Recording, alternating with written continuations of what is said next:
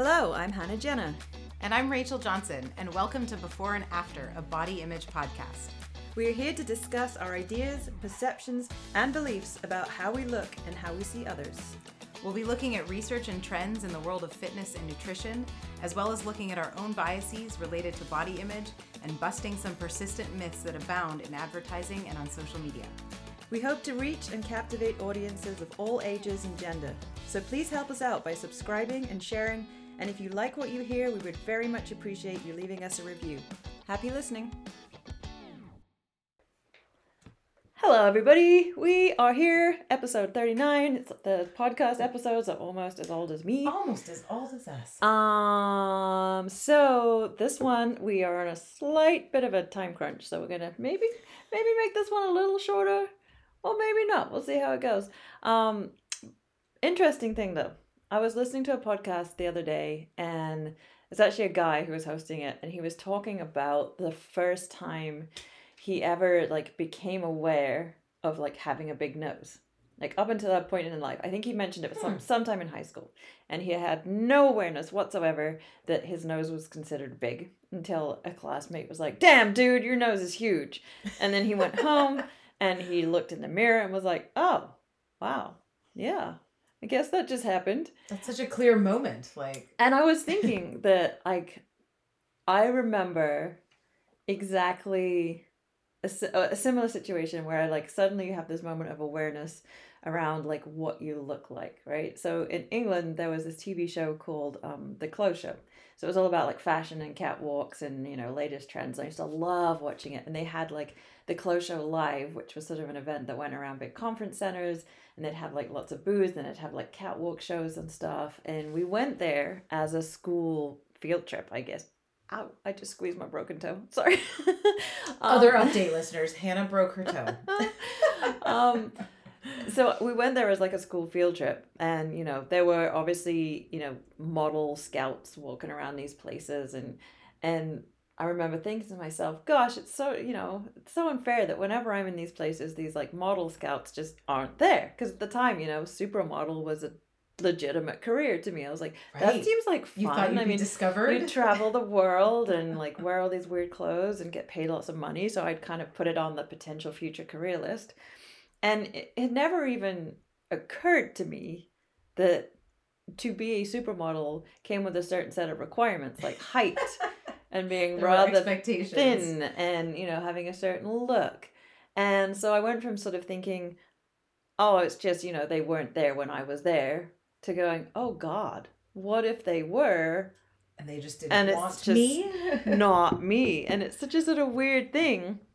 So when you suddenly have that awareness, and I thought it was interesting to hear it from a guy, and the way he was saying on his podcast, he kind of was just like, oh shit, got a big nose.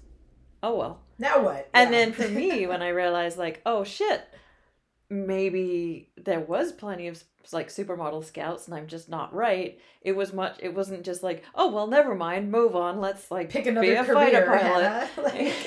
It was just oh my gosh, I'm not that person.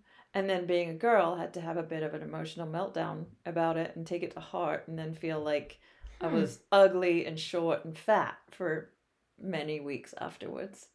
So I was just curious to ask you if you ever had that moment of realization where suddenly you've been going through life thinking that everything's great and everything's fine, and all of a sudden it's bam, slap in the face. Weirdly, I wouldn't have thought I had ever also considered a supermodel career. But when you started telling that story, I feel like I had a similar notion as a kid that I don't think it wasn't related to catwalk, supermodel kind of stuff, but definitely related to people on the covers of magazines, because there was there were all these teen magazines like Big Bopper and Teen Vogue, I think was probably around there back then too. And I do remember thinking that people got discovered in random places. There was this lore around oh, I was just at a coffee shop and this scout approached, if it's a kid or, a teenager, it's approached me and my mom and was you'd be great for Teen Vogue or something. So that just weirdly sparked memories. I don't remember any particular incidents where I was sort of disabused of that notion that like I would not fit. But for me, it was definitely in sports. Like I remember when I started playing volleyball, there was distinctively between starting to play in middle school and then moving to the high school team and playing junior varsity and then varsity. I remember specifically when I was moved from an all around player, meaning I played in the front row and the back row, to being a back row player. And it was like, because you are short and thick, like, and I was like, oh, people who are short, like, it was like kind of this growing notion that like people who are short don't do certain things in sports. Um, and that was also the years I think we've talked about on the podcast before, the years where I was also being asked to then go from wearing shorts to wearing biker shorts to wearing like underwear. They called them bloomers in volleyball. And that was when I became aware that like, oh, my legs are just too big for any of this. Yeah, crazy. Yeah, no, I just thought that was fascinating. I was like, huh. And it definitely lasted. I mean, I wish I had had the resiliency that that guy had to be like, oh, interesting. Move Got on. a big nose. Moving on now. Never mind. And I mean, that's something I would love to like get a male guest on to talk about, is it the case that is it like a male reaction where they kind of just be like, yeah, cool, whatever, but secretly deep down there's a bit more like, oh man. Yeah. Or whether it literally is for many, not all, because we're all different, but for many guys, if it is like, oh well, shit, all I can do about it unless I want to get surgery, so move on. And if it's something specific to like, because it was say his nose, right? Because we have talked before too about the amount of kind of insecurity a lot of men have around losing their hair. Mm-hmm. So if something like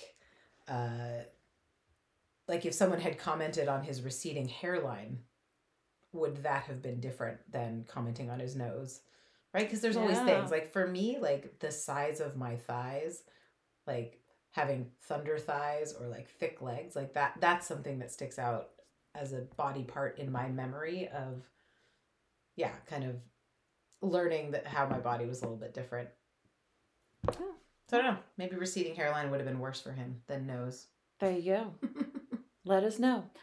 So today we were thinking of chatting about a topic that actually my dear husband suggested, about what happens when you are on a very different track to your partner, or you have just like very different goals, and that plays out with leading somewhat different lifestyles, and you live under the same roof, and how do you navigate kind of just outlook and eating and grocery shopping and being non-judgmental and supportive and things like that. So yep, interesting topic. Very relevant topic to me as well. I think I mentioned to my partner that we were going to talk about this as well, and he was definitely like, yes, that is an interesting topic. And it's one, and I want to start out because I know like family members listen to this, that like at no point is anything said meant to be like a criticism or a judgment of anybody. It's just sort of like observations and like experiences, and I feel like the pandemic really sort of highlighted different directions that people went in, and part of that's like how people handle that kind of a situation. So like for us, for me as a former pro sailor, having spent days and weeks and sometimes over a month stuck at sea on a boat in a small space, being cold, wet, and miserable a lot of the time, being told you have to stay inside your home, and and not really even that, because we could still go outside and walk, and we live in a place with a climate that allows you to do that pretty much 365 days a year. Yeah, to me, like, very lucky. There was obviously kind of an emotional weight where everything feels weird. Like the day I went to the grocery store and there was no toilet paper and there was no anti-bac wipes, and people were looking at each other like, is it you? Are you the one that has it? That was like a day that kind of was like, I went home and I had it sort of like, whoo, what is this? And all of a sudden, like, I'm acutely aware that I live 6,000 miles away from my family, but that distance felt that much greater, given that getting there was almost impossible at one point. Yeah. But having to stay at home and like not having access to my gym and things like that did not really bother me that much. You know, I'm very lucky, and I totally appreciate that. I am very lucky and privileged to have a warm, comfortable home, with TVs and reasonably fast internet. And I had like some equipment to be able to work with in a space outside that I could do that workout in. Um, and I know that's not the same for everybody, but like for me, it never occurred to me to stop doing what I usually do, to stop living my life and making the choices that I'd usually make. At Yes, I probably drank some more wine in the evening just because, you know, it was something to do. We all did. But like at no point was it like an outrageous amount of alcohol. At no point was I suddenly like, to hell with it. I'm just gonna eat myself senseless and I'm gonna stop working out and, you know, and just let myself go. Yeah, sure. Workout intensity was a little different, because there's only so much you can do in a carport with a barbell and cars next to you that don't belong That is to very you. true. CrossFit Carport was a short-lived CrossFit gym. carport. And the neighbors were kind of like, "What are you doing out there?" Um, but so for me, like, I really didn't change physically much at all. Like maybe my level of fitness kind of just got put on hold. I wouldn't say I made any particular gains, but like I'm the weirdo who voluntarily did an hour of burpees, and sort of in that first summer of the pandemic did a 30-day clean eating, no alcohol and like no processed foods and sugars or anything like that. And at the time my husband actually joined me for that. He did that 30 days in the summer. And you know, and then after that, I feel like after that, when it looked like, oh, this thing is actually dragging on, and you know, we're not suddenly going to get our usual lives back, and we're not going to get our usual gym back and stuff like that. That's when, you know, in our household, I went one way and my husband went the other way. Okay. And then living in that confined space is where it became kind of difficult when like I was looking at him going, what is wrong with you? Why won't you get up and work out? Like why are you sinking into sort of like this despair almost? There's, you know, the world is still outside. We live in an amazing place. Let's go. Let's go. And I probably, well, not probably, I definitely didn't try to kind of understand where like he was coming from, because to me it was like easy. It was just like, suck it up, buttercup, let's go, keep calm, carry on, you know, good old British approach. I'm also not an emotional eater, and he is. Yeah. And I think that is a big difference. So the pandemic put us in an interesting position. It's really interesting hearing you recap that now, like also thinking about how long ago that was for us. Because I would say in our house, and this is probably a fun time to remind folks that we are neighbors and actually live in the exact same floor plan home. So when we talk about being stuck in small spaces during the pandemic, we had like the very same sort of spatial experience to that. But I would say with us, it was almost the opposite of what you're describing. So my hubby, his life didn't change at all work wise, even early in the pandemic. Like always an essential worker because he was in commercial construction and their work never stopped. And they also were very used to wearing masks all day, every day, because that's what you do in a lot of commercial construction spaces. Um, and he also, having been a lifelong coach and fitness professional for much longer than I have been, um, also was so disciplined. Like he was doing his gymnastics and training like on our living room floor, like it was not a huge deal. Um, and so he, his life didn't really change. He was going to work and he was training. And I was the one who maybe, maybe if that's what the roles were reversed in the household, where um, it wasn't emotional eating, but it was definitely emotional drinking. Like I work in an industry that was very responsive to the pandemic. So we were responsible for a lot of like emergency aid to students during that time. So I like started working like 14-hour days. And I probably did like a bottle of wine a day for a good chunk of time. So I put on like the COVID-19 and it was probably all wine that summer, that first summer. So it was really interesting to kind of hear you recap it because Jeff and I went through a very different thing. Like I was the one struggling to like maintain any kind of healthy routine, and part of that was work stress, part of it was just the stress of the pandemic. Um, but also right around September that changed for me that first year of the pandemic because that's when I started working with a nutrition coach. And so I think for us, our paths also diverged, more related to food than fitness, probably, because that was my nutrition coaching start. So, what made you decide? What made you decide to get that nutrition coach? Was there like a moment where you suddenly were like, "Oh my God"?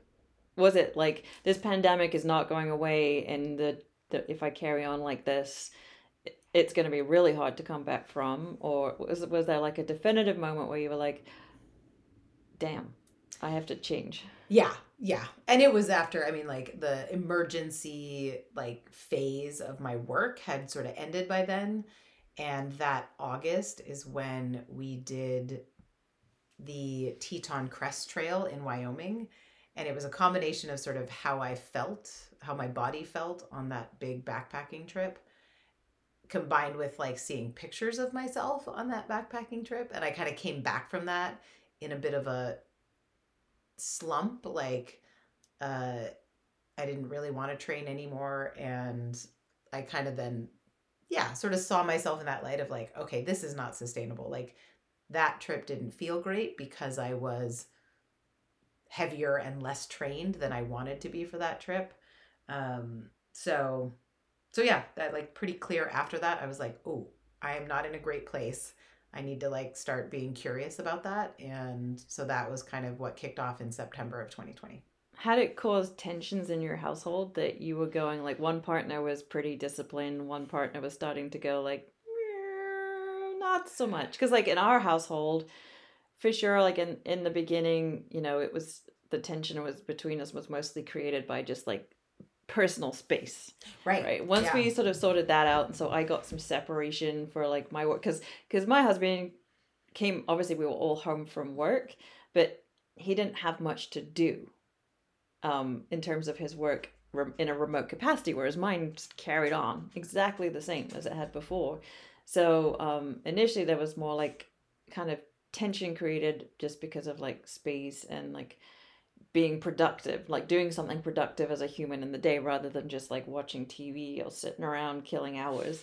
And we started out where we set ourselves a challenge of like we would both name a movement and we'd do like 100 reps of that a day, like stuff you could do in the house, whether it was like Yeah. lunges or air Yeah. squats or push-ups. And we both stuck to it, but then like, he started to taper off from that a little bit, and then in the end like I stopped doing that too because I just ran out of hundreds of things to do. It was getting a little Ran bored. out of different movements. But then sort of, I think it was summer 2010 we did the clean eating thing, and he did really good, like really good at it. And then after that, I think like the reality of like this isn't going away. And then that's when our paths like really started to diverge. And like for him, it's actually kind of now, just recently, that he's kind of gotten to your point where you were like, oh, I'm sick of this. Not feeling I'm good. sick of Yeah. this. Like I know what feeling good about myself is, and this is not it. Yeah. But like that thing, but in the beginning, when I kind of saw the writing on the wall, like with the coach's hat on, your job is not to like tell somebody that they have to do something. But Right. when the lines get blurred, because I'm not my husband's coach, like it's not up to me to tell him what to do, especially if it's something he doesn't necessarily want. It's got to come from within. And in the beginning, like those lines got blurred, and I was just like, dude, come on. We got to go work out. We got to move. We got to do some stuff. Let's eat the healthy food. And it just, it wasn't the right approach. Yeah. Because then that made him feel kind of backed into a corner, and like I was judging him and thinking that he was kind of useless, and then he's at home with not much to do in terms of work. So then that feeling of like what is my purpose here just kind of accelerated. So like, had there been similar tensions between you two? Yeah, I mean, I think this is great opportunity to say it's very true that it's hard to be your partner's coach or teacher in just about anything. Yep. Like uh my husband, also a coach for a very long time, kind of did programming for me for a number of years, and it just the amount of like pushback I would give him just because he was my partner, not because of anything actually related to the programming. It's just tricky. So I get that. I think for us, there wasn't so much tension in the exercising part, except like I was just feeling bad about myself. Like I was just watching him be so disciplined. He didn't put any pressure on me. Like he was definitely concerned at like my wine consumption rates, and more just concerned that I was so stressed at work that I felt like that was something I needed. um but he definitely didn't, I never felt any pressure to sort of like exercise more. It was more like get out more, let's go for more walks. And that was more for probably my mental health and general health rather than um yeah, like I don't know if he saw the way like my body was changing and what I ultimately like kind of was like, "Whoa, I don't like what I see anymore." Um but food wise, as soon as I made the switch to like, okay, I'm like dialing this in, uh he just kind of fell right in line, like had no opinions about it. Like it was the pandemic, right? I was working at home, I was the one cooking everything, and I think he was just happy to have the like dinner made, right? Like cool, like you do all the cooking. Like I was going to do all the cooking, he did all the cleaning. That was like the routine we fell into in the pandemic. And so it was on me to make the food choices because I was the one also like needing to dial it in. um but yeah, there was never pushback. Not at that point. Definitely not. It's like I always found this kind of weird thing where like, if, and I think that in terms of like my relationship and like the Dave's relationship with food and stuff during the pandemic, I am definitely like, I have a role to play in, his emotional eating, because I didn't want to, I guess I was, at some level I was scared of like creating a space to be like, "Hey, how are you doing?" Cuz like I don't know, I didn't want to hear him say he was struggling, cuz I felt like it was such a silly answer, because I was like, "Why?" Like I just didn't really give him any space. I didn't understand why you would find it such a struggle when we have a comfortable home and we had access Yeah. to food and we could go outside and walk, and we live in a beautiful area. We weren't stuck at home in like domestic violence, or Or a big we urban didn't city we where it didn't was like yeah, like we dark didn't and lose our disgusting. jobs. We weren't like about facing financial ruin. And I just felt like it is very typical me to just be like kind of bullish about it, be like, suck it up, you're Suck it fine. up. Yeah. And that's That is not you. the That's true. response that like everybody needs. And I still to this day, and I will hold my hand up and admit that I find it difficult that people who, you know, live in a reasonable degree of comfort and didn't lose their jobs and didn't face any, like didn't lose any relatives or loved ones to the Mm-hmm. pandemic, to COVID. I still find it difficult to be like, why is that such a monumental struggle? And a lot of people will be like, oh, what? How can you not understand that? And I'm trying to be like, I definitely like became more compassionate as it went on. And but I guess like I'm fortunate in two ways, just the way I'm wired and the experiences I've had in life, that mean that that was not, it was like weird, kind of thinking, what if I get this? Like, what does it do to me? Or like, what happens if somebody I know gets it? Well, my biggest fear, honestly, was like, what if we lose our jobs? What the Yeah. heck are we gonna Yeah. do then? Because it's not like in the middle of a pandemic you can go out and just get another job, right? So that was a stress. But back to sort of kind of like the food stuff is like, if I had been honest, open moment here. If I had been more supportive and just created a space where it was okay for my partner to go like, I'm really having a tough time with this, and not feel Yeah. like they were going to get told to, Suck you it know, up. man up, suck it up, keep Yeah. calm, carry on, or all those other things, then it probably also would have made, our relationship better. And then it would have been like a more fun to be like, hey, I'm going to go outside and just do a little workout. Right. You want to come jump in with me? Or Yeah. let's go on a hike somewhere because, we're going to be outside and that's fine.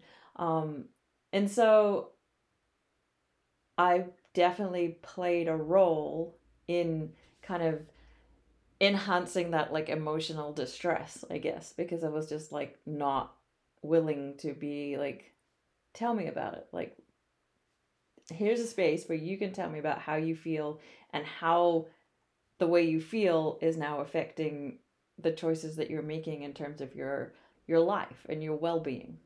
Yeah. And that makes a lot of sense to me. Like when I was thinking about this topic and, things we would share that would hopefully help, listeners as well if they're struggling with the same things. It's like, what are the strategies you can use? And that was one of the ones that I thought about with my partner and I, is like just communication, right? Like through anything. Mm-hmm. But especially I think if you're both working on different things, or one's not working at all on something and someone is, like just communicating about like what that feels like and what that means for your daily routine. Because we're talking about kind of 2020 now, but even today, like my partner and I were in a slightly different situation, but it's kind of similar where he's actually now, we're both working on things, but they're very different. Like I'm working on kind of getting back into finding my routine around whether I'm counting macros, how I'm counting macros. Am I still looking for like body comp changes? He is in a bodybuilding hypertrophy, eat all the food mode.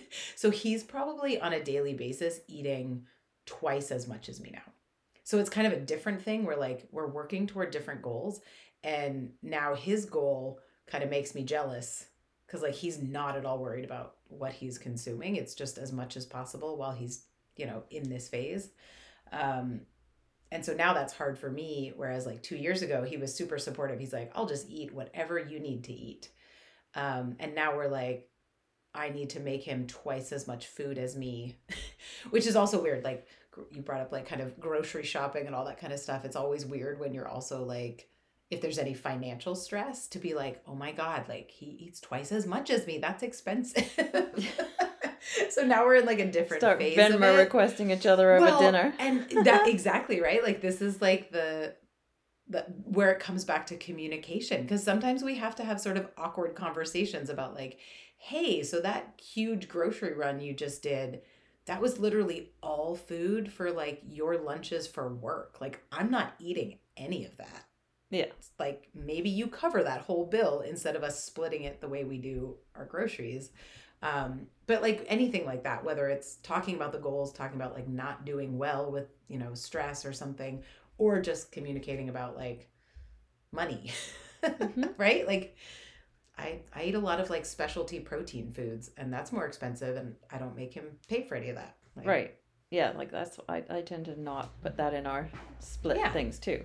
But then if I discover he's been eating them, well, I'm like, right? oh, Yeah. Then I'm just like, you for don't eat that. all my like freaking fuel for fires. I need those for my macro counting. But yeah, like communication was definitely something that was awkward, and I don't doubt that suddenly everybody who like is in a relationship, a partnership, or whatever, who functions pretty well regularly, that when you're forced into like being in the same space and suddenly forced communication like all through the day when most of us are not together 24/7, suddenly you're like I don't know what to do, and then if you fall out there's like nowhere to hide unless you live in a mansion, and we don't, so right. You definitely can't hide in our tiny little condos.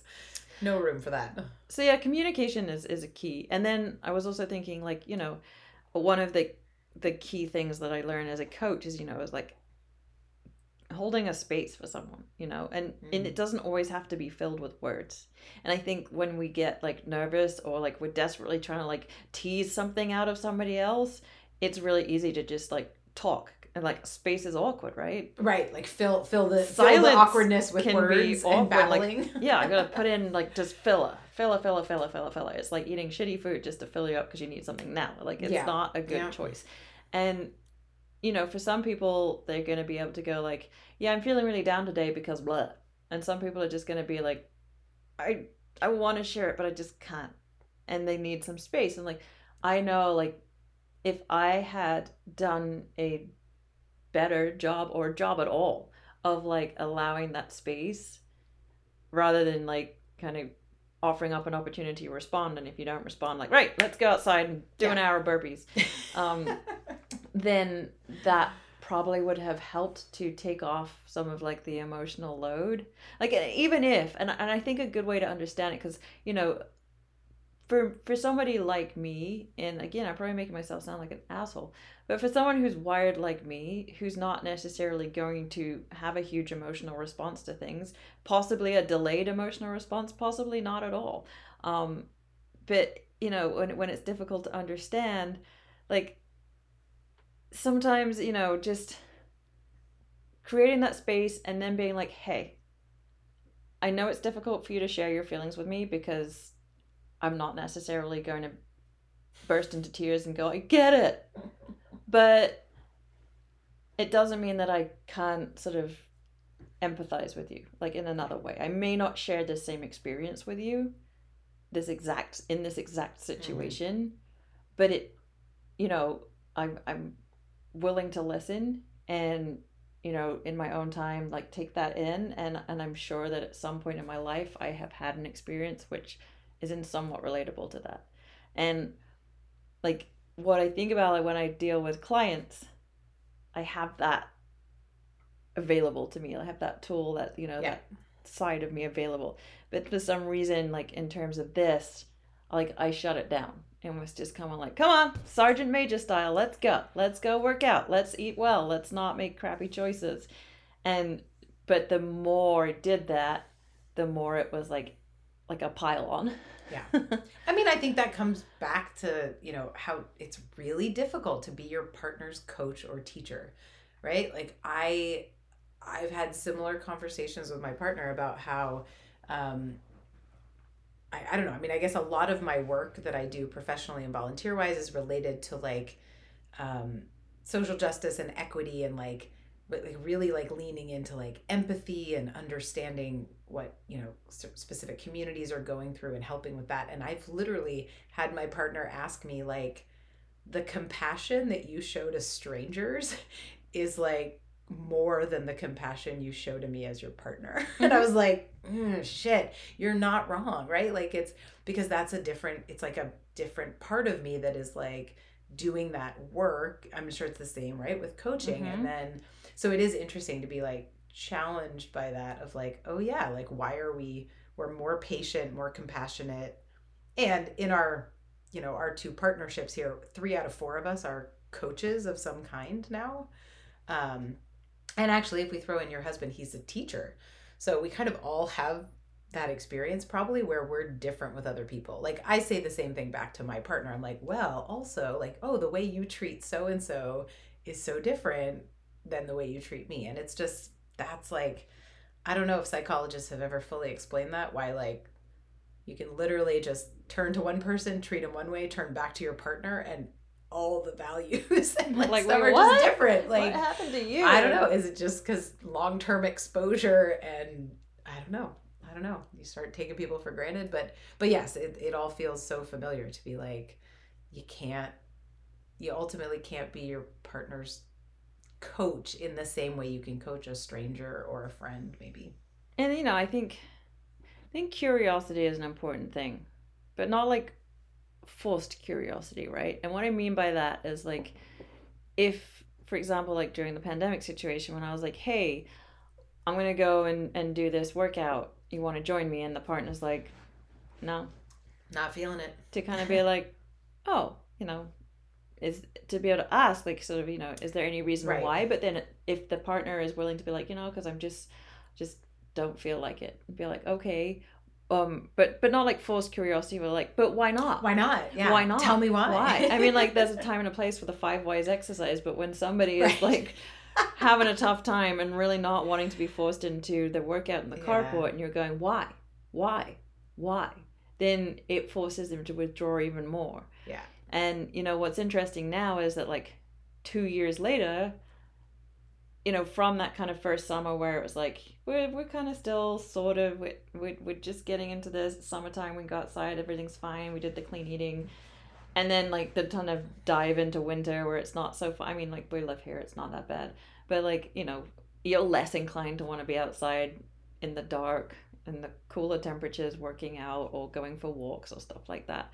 But like 2 years later, like, my partner now, on his very own terms, is like, okay, I'm ready.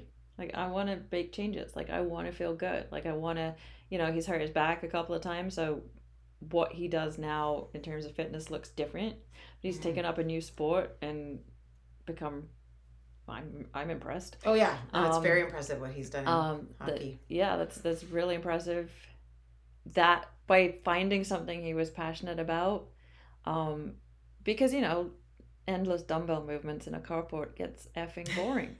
And you do have to have that kind of like weird mindset of just like turn it off and go. Oh yeah, you are better at that than the rest of us, of just grind it out, whatever you get, just do it. And because I kind of thrive in that sort of environment, but others really don't. Very few people really thrive. And so, like, on his own terms, without any pressure from me, because I think the penny dropped finally toward the end of 2021, where I was just like, back off, just back off. Like, he hurt his back. We spent like 8 hours in the ER.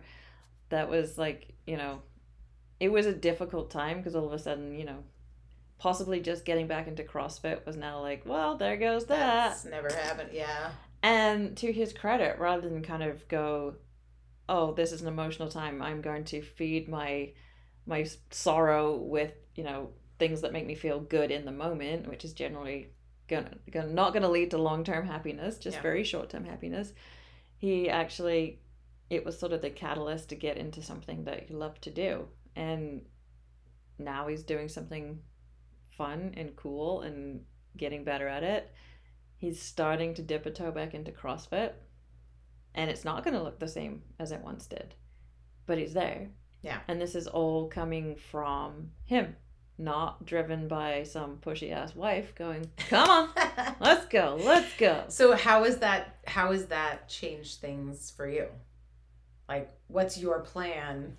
Like, it makes me like, just hearing him care and be like, I want to feel good, and I want to like how I look, and I want, I just want to move better. Like, that's exciting. And just hearing that coming from him, not seeing him kind of like forcefully saying, yeah, cool, yeah, I'll do it, whatever, just thinking to try and please me, like, it gives me a lot of hope, and it makes me smile, and it makes me excited that, he's wanting to take care of himself and wanting to look after himself and wanting to learn to love himself again. Like, there's nothing nicer than when you see somebody be proud of themselves, like put on an outfit to go out for dinner and they're like, damn, I look good. Or, come home from hockey, even if it is 1 a.m. and I have to get told about the goals and I'm trying to sleep, and I'm like, ah. That's part of what supporting a hockey player looks like here is Right. Sometimes their games don't start till 10 p.m. But like, that big kind of wake up call for me was like, this is somebody who can very easily self-sabotage. But by giving them the space and just being supportive, like, even if it's baby steps, right? Like, not everybody, and this will be a lifelong journey for me, not everybody is like me. Yeah. And that doesn't mean they're wrong. It just means that they're on their own path. And I know that sounds really arrogant, but it's just like, for me, it's really easy to be disciplined. Like, for your partner, it's very easy to be disciplined. So easy. It's very easy to just go out there and do it because that's what you have to do every day. Yep. And sometimes that's problematic because you start to forget that there should be joy in these things. Because I'm not training to be a professional at anything anymore. Did that in sailing. I'm not going to be a professional CrossFitter. Yeah. For a couple of years anyway. For a while now. For 20 Still years. got to get to the games we'll at 60, but... and you know, being that kind of person that can turn on that extreme discipline and just, you know, be totally fine with the fact the world's closing in around them, and, you know, that's perfectly normal. Like, that is as extreme as somebody who goes, oh gosh, I feel unstable, give me the chocolate. Yeah. And it really is. It's like, being the way I am wired is not better than being somebody who feels every emotion in this kind of crazy heightened sense. Like, in some ways it's kind of the same thing, right? Like, but when I feel kind of any sort of like emotion or turmoil or whatever's going on inside, I will turn to extreme discipline to manage it. Yes. Which is how I managed to have an eating disorder. Right, exactly. That like goes back to... He's on the other side, which is like emotional turmoil. I'm going to like bury myself in things that make me feel comfortable and bring me joy in the heartbeat. And so like it's not that different. It's just like the outcomes in terms of health and body image can both be as extreme. Just right, like they can both be destructive or... And so this was a really fascinating time for two people that have that ability to kind of self-destruct, but in opposite ways, trying to find a middle ground. Yeah. And honestly, I think that our understanding of one another, certainly my understanding of that other extreme, is grown so much in this. And like, from what I'm hearing and seeing my husband do and the changes he's starting to make, you know, slow and steady, and just showing up and doing his thing and trying to find joy in sports and in training and in eating well and turn it into a lifestyle rather than a chore. Like, it's so fun to watch. It is so much more fun and so much more satisfying than if he's doing something just because I was like, come on, yeah, let's go.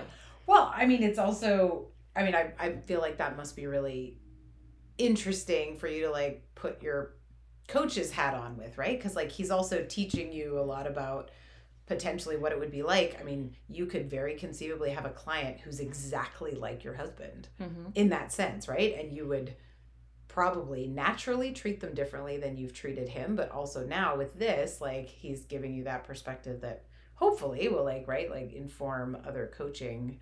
But I mean, yeah, when you were kind of talking about like, it is fascinating, like what triggers you both to like do really different things. And I think when you're thinking about, like how to support a partner, and this could extend also to probably like just really close friends, like people, you know, we support each other in, I guess, lots of things, lots of relationships. But because you know someone so well is usually like, you do know what their triggers are. And so you either take them for granted or like sometimes you can like push those buttons. And I was thinking about with where I'm at now with my husband and the like him eating a lot more food, when I have in the past kind of teased him about how much he eats or anything like that, like it actually triggers weird things in him that I did not fully appreciate initially. Like, you know, he comes from a pretty big family with like four siblings, and like he like when we talk about even like buying groceries and food consumption, like he's triggered back to like being a kid and never really knowing if there's like enough food because like his brothers might eat it all. And like there's weird things like that, you know, sometimes I don't think about when I'm being very practical about like, oh my God, our grocery bill, like we've gone way over our budget. We got to figure that out.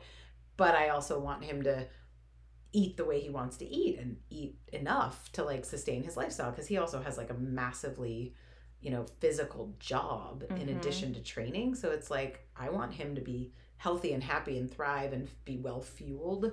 But I do have to remind myself about those triggers. Like they're totally different than your husband's triggers, but we all have triggers that send us somewhere else.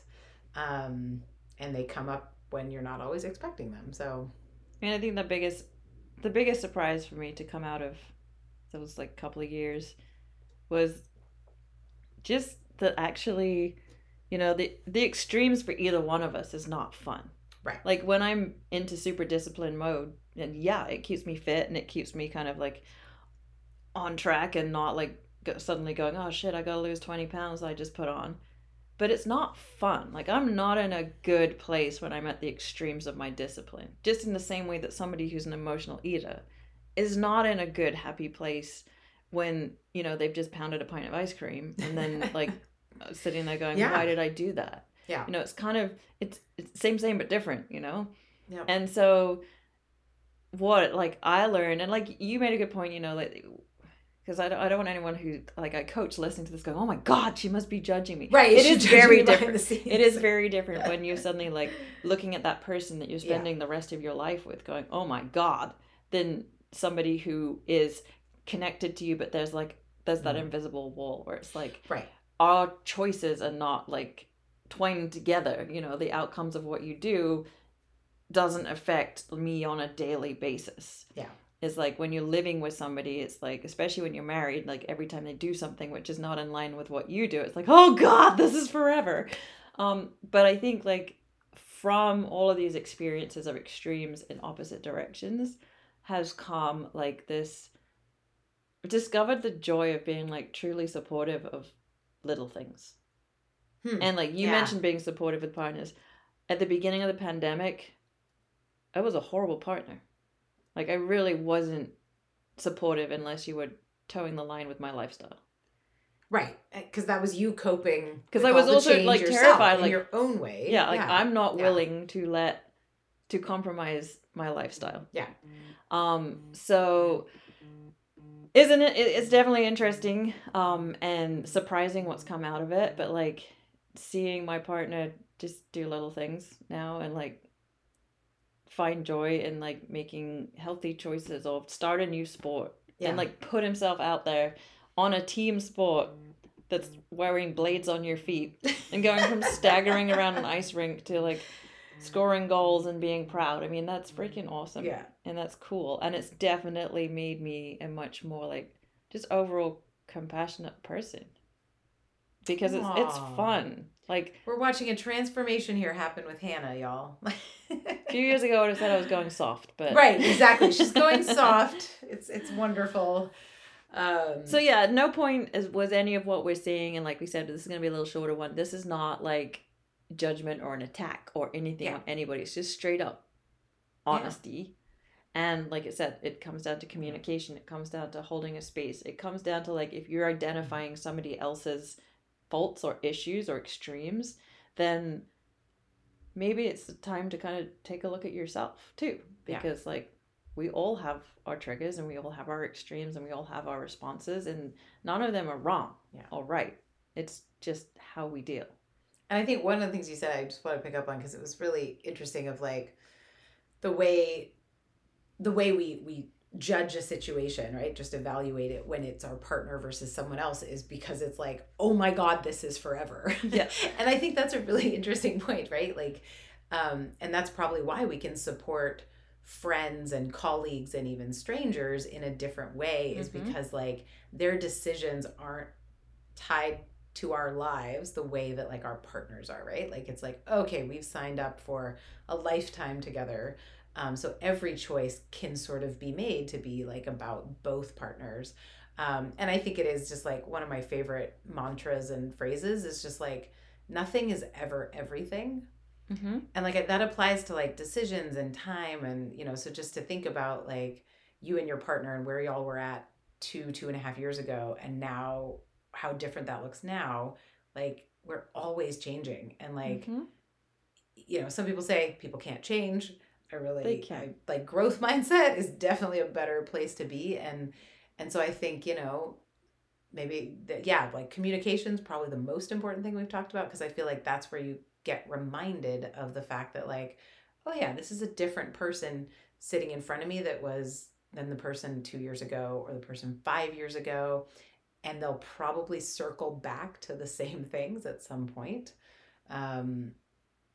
So yeah, like, kind of keeping that mindset of, like, even though our partners probably feel more connected, their choices to our choices, it's it's going to be, like, a constantly evolving journey with them, I guess.